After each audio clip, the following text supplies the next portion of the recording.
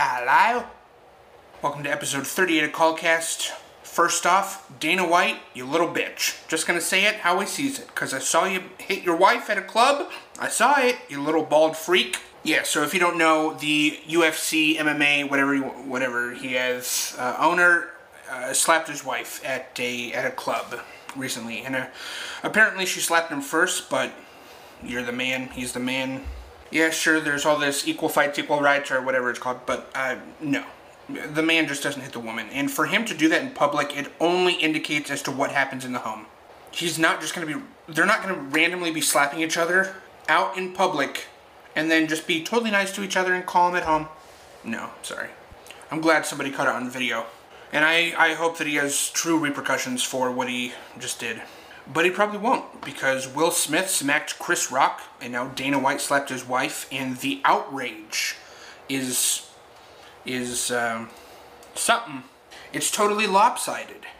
Speaking of hitting and boxing, though, I had this idea hit me in the noggin last week, and I wrote it in a day, 12 pages, including revising, because I'll go and I'll write like 3 pages and then be like, that wasn't the direction that I wanted to go, and it wasn't what I had in my mind, so I don't know why I went that way.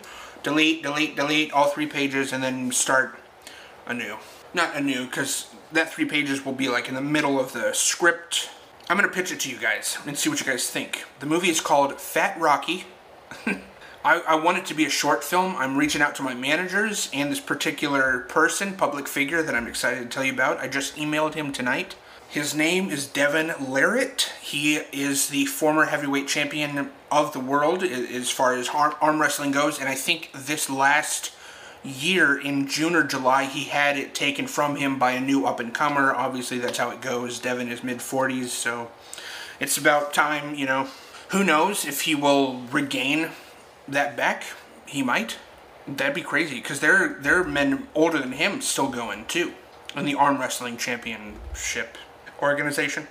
Devon Larratt is known for his arm wrestling, but he has boxed. I think he's done 2 boxing matches. One of them was with Thor Bjornsson, half Thor Bjornsson, who strongman, world champion strongman, and they boxed because Eddie Hall was supposed to box Thor, tore his bicep, and then Devon Larratt stepped in. Devon is 6'5" and a beast. He just has muscles galore, and he is so lethal in an arm wrestling match. I wanted to capitalize on his boxing that he's done. So I wrote a movie where my character challenges him through social media, like I make a TikTok, like, you know, Jake Paul does. I'm kind of making fun of Jake Paul. How I challenge Devon is I go on social media and I say, I'm challenging you to a boxing match, and I promise you this, I'm gonna lose, but I'm gonna hurt you. My character has his reasons for doing this. Devon sees my video, takes one look at me, and goes, well, obviously I'm gonna crush him. But when I say I'm gonna lose, but I'm gonna hurt you, that's very unusual to hear from somebody challenging you to boxing. So it makes Devon a little scared. He agrees to it. There's training montage, and then there's the fight. And I think that's probably where I'm going to stop. I just want to pique your interest a little bit. I messaged Devon Larratt and his wife, Jody Larratt. They would both be in the film if they agree to it. Devon has a really big following on Instagram, and his wife does not, so I thought maybe there's a better chance that she would read it. And she did. She read my message, my little elevator pitch that I did. Elevator pitch is like, we were taught in film school, if I were just to get into an elevator randomly with Steven Spielberg, what's a 30-second movie pitch that I could pitch him before he gets to his floor on the elevator? That's an elevator pitch. So I just did a little elevator pitch to her, and she said, I've told Devon about this idea, and he loves it. Why don't you email him? Here's his email. So I decked out this whole email to Devon Larratt saying, dude, this is why I want you in this script. I've discovered you last year. I've watched almost every match of yours, and you have become one of my favorite public figures for so many reasons. He comes off as very intimidating, but if you watch him like on the Lex Friedman podcast, he's very articulate and soft-spoken. He knows when to talk crap to his opponent, but he also knows when to be sportsmanlike. And I love watching him toe that line. Like I said, my managers are inquiring to the boxing organization, to YouTube, to see if they would fund this, and I am so excited. I would only want to do it as a short film, and I would want everybody to get paid handsomely for this project. I wouldn't want to do it and ask Devon to be in this without being able to pay him. I would even not take a paycheck just to have it go to him, just to get him to do this with me. So, this is a big thing. It's supposed to be a parody, kind of like the Fat Man review that I did a couple weeks ago. That movie is such a beautiful parody in how it's a very serious, dark, kind of twisted tone, but it's a parody. It's a spoof. This would be similar. Not nearly as similar or as dark or as heavy or anything like that, but it's a boxing movie. Kind of making fun of, Jake Paul, Sylvester Stallone, Rocky stuff, but I wrote Devon Larratt as Dolph Lundgren. I very much took inspiration from Dolph Lundgren to Rocky IV. So, the chances are I could wake up to an email tomorrow from Devon Larratt saying, let's do it. I don't know. I'm pumped. But, yeah, so that's my exciting news for project there. Logan Paul sucks with his projects. If you don't know who Logan Paul is, I don't want to explain. He's a public figure, 22.6 million followers on YouTube, subs on YouTube, much less now because of his recent controversies. So, for example, a couple years ago, he bought a Pokemon set for $3 million, or over $3 million, and they were all fake. They were all fake. He paid $3.5 million, whatever it was, and it wasn't real. People gave him so much crap for that. But the person who gave him the fake Pokemon cards, Logan hired to help him with his new Crypto Zoo project. Not only that, he hired 2 other criminals that he didn't know that they were criminals because he didn't vet them. I think he knew. I think Logan Paul got scammed, maybe even a couple times, and he wanted to learn how to do that too. I think he wanted to learn how to do a rug pull. That's what it's called. It's a rug pull where you build this project, you have people invest, and then you abandon the project. That's exactly what Logan Paul did. And it's been almost a year now, and he hasn't even addressed it. People are going, dude, what's up with Crypto Zoo? Like, I'm out $15,000. Which, yeah, that's on them too for trusting Logan Paul and buying into this weird game. Like crypto, it's you buy an egg, you can hatch the egg, you can hatch it with another egg and make a hybrid animal. That's the game. Until another YouTuber named CoffeeZilla on Christmas Eve, of all places, things, or the day before. It was right before Christmas. I don't know why he did that. Maybe to ruin Logan Paul's holiday. He made a 3-part docuseries on Logan Paul and this scam. It went mad viral, and it makes Logan Paul look terrible. Within a couple of days, this documentary took almost a year to make. Within a couple of days, Logan Paul posted a 7-minute response to CoffeeZilla that all of his arguments were completely ad hominem. An example being, dude, you messed up here, here, and here. And then the other person goes, yeah, well, you're stupid for calling me out. And you just want clout and attention and clicks and views and money. That's the only reason you're making this. He's attacking him personally and not even addressing anything that CoffeeZilla said about his mistakes. He's just going, you're stupid for calling me out, man. It's such a joke. That's not what we're talking about, Logan Paul. You can't just personally attack him because he's calling you out. Logan Paul threatened to sue, and he has since removed his response to CoffeeZilla, which is very telling that he reacted very emotionally and hadn't even consulted any lawyers about how legal it was that he was threatening this guy. When CoffeeZilla, he threatened him for breaking the law and recording phone calls and using it in his documentary, and then Logan Paul proceeded to use those same phone recordings in his own response video. Logan, you're showing your true colors and how incredibly immature you are. Another thing that he did and got a lot of heat for recently is making fun of Christianity, particularly in relation to his friend who's on the podcast and is a believer. And Logan Paul got so much flack for his dissing Christianity And he's had to come out and apologize for it, which is good. Logan Paul is a rotten scumbag. But enough about him. Yeah.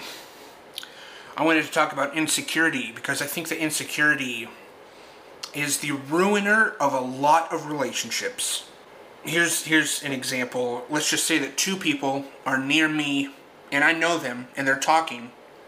This hasn't happened, it's just an example. They're talking, and they express something amongst themselves that they don't like about the actions of, in general. They just don't like something in general. I overhear that, and I make it about me. Oh, they don't like, maybe I've done that. Have I done that? I think I do that. And then that thinking can turn into, like, anger and resentment towards those people when they weren't even, like, talking about me. It is the epitome of what causes miscommunications in relationships, platonic, familial, or romantic. Another example of how irrational insecurity is and how attached to jealousy it is. If I say, I lost this much weight, or this brand deal just paid me out this much, it's hard to get true validation because everyone's response seems really insincere. Almost like they want the same weight loss, but they do very little about it. So when somebody else drops weight, they internalize it and make it about them. Well, I want that. I want that weight loss. Yeah, but you're not doing anything. I want that. Why can't I have that? Even if the person worked for what they got. That's like an NBA team winning a championship, and then I go, man, I want that championship. Man. It's like, am I an NBA player? No. And since I'm not, where's the rationalization in that insecurity? It makes me want to stop telling people any success of mine and just grow in silence. Just keep it private. You know, that mentality is really toxic. People can be really toxic because of insecurity. And the word insecure, to call somebody insecure, they would take so much offense to it because of how insecure they know that they are. Because a thick-skinned person would hear the words, you're insecure, and then be like, okay, that must be what you think. A thick-skinned person could get slapped in the face and they wouldn't need to respond in the same way.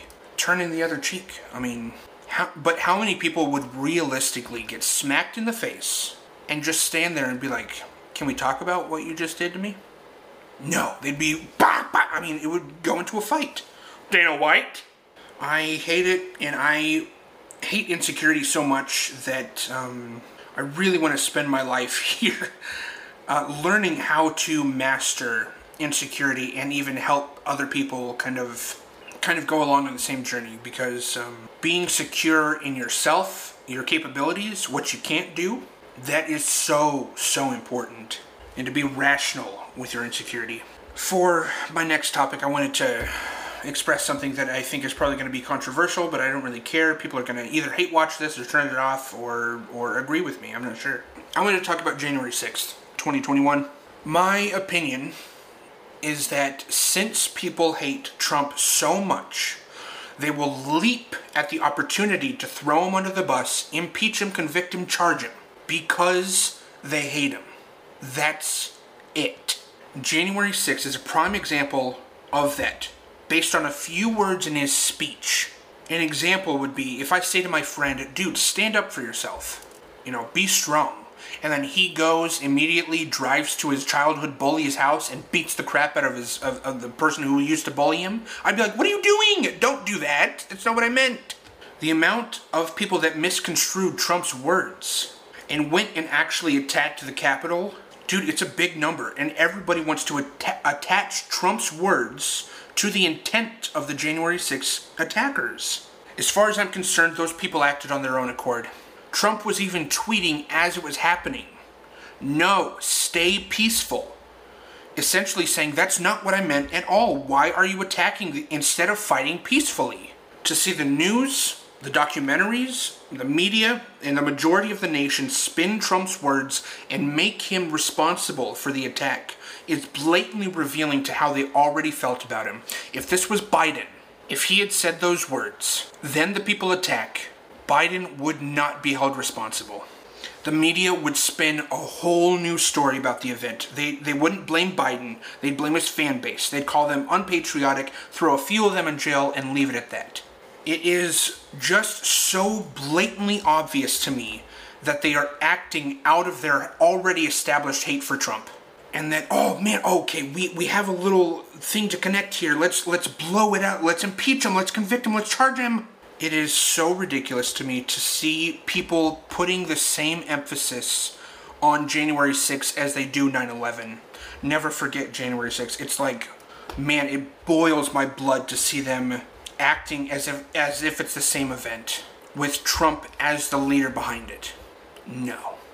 And the left will silence any voice who has this opinion. Any voice who has this opinion. And if they can't silence them, they're going to ridicule them. They're going to throw them under the bus. I have a really hard time even liking this nation sometimes because of how progressive it's getting. You don't see other countries nearly this progressive. And then those other countries, when they're actually a little bit more biblical than we're being, those countries get just slammed and ridiculed, like Qatar for the soccer playing thing. The amount of backlash that Qatar had because of their rules and laws against homosexuality, which would probably be biblical unless they kill the homosexuals, in which case that's not biblical at all. But actually, Logan Paul, in his words about Christianity, makes sense to me, because we're actually told in the Bible as Christians that Christians are going to be ridiculed and punished more and more as we grow closer to the end times. So for people, especially our nation, to be one of the main antagonists of Christianity is really heartbreaking, but it also makes sense, and it's indicating to me that we are growing closer to the end times. And I'm going to leave you with that note. Thank you for watching my podcast. Hopefully, things happen. And other things don't happen. I mean, I will definitely be keeping you guys updated on Fat Rocky.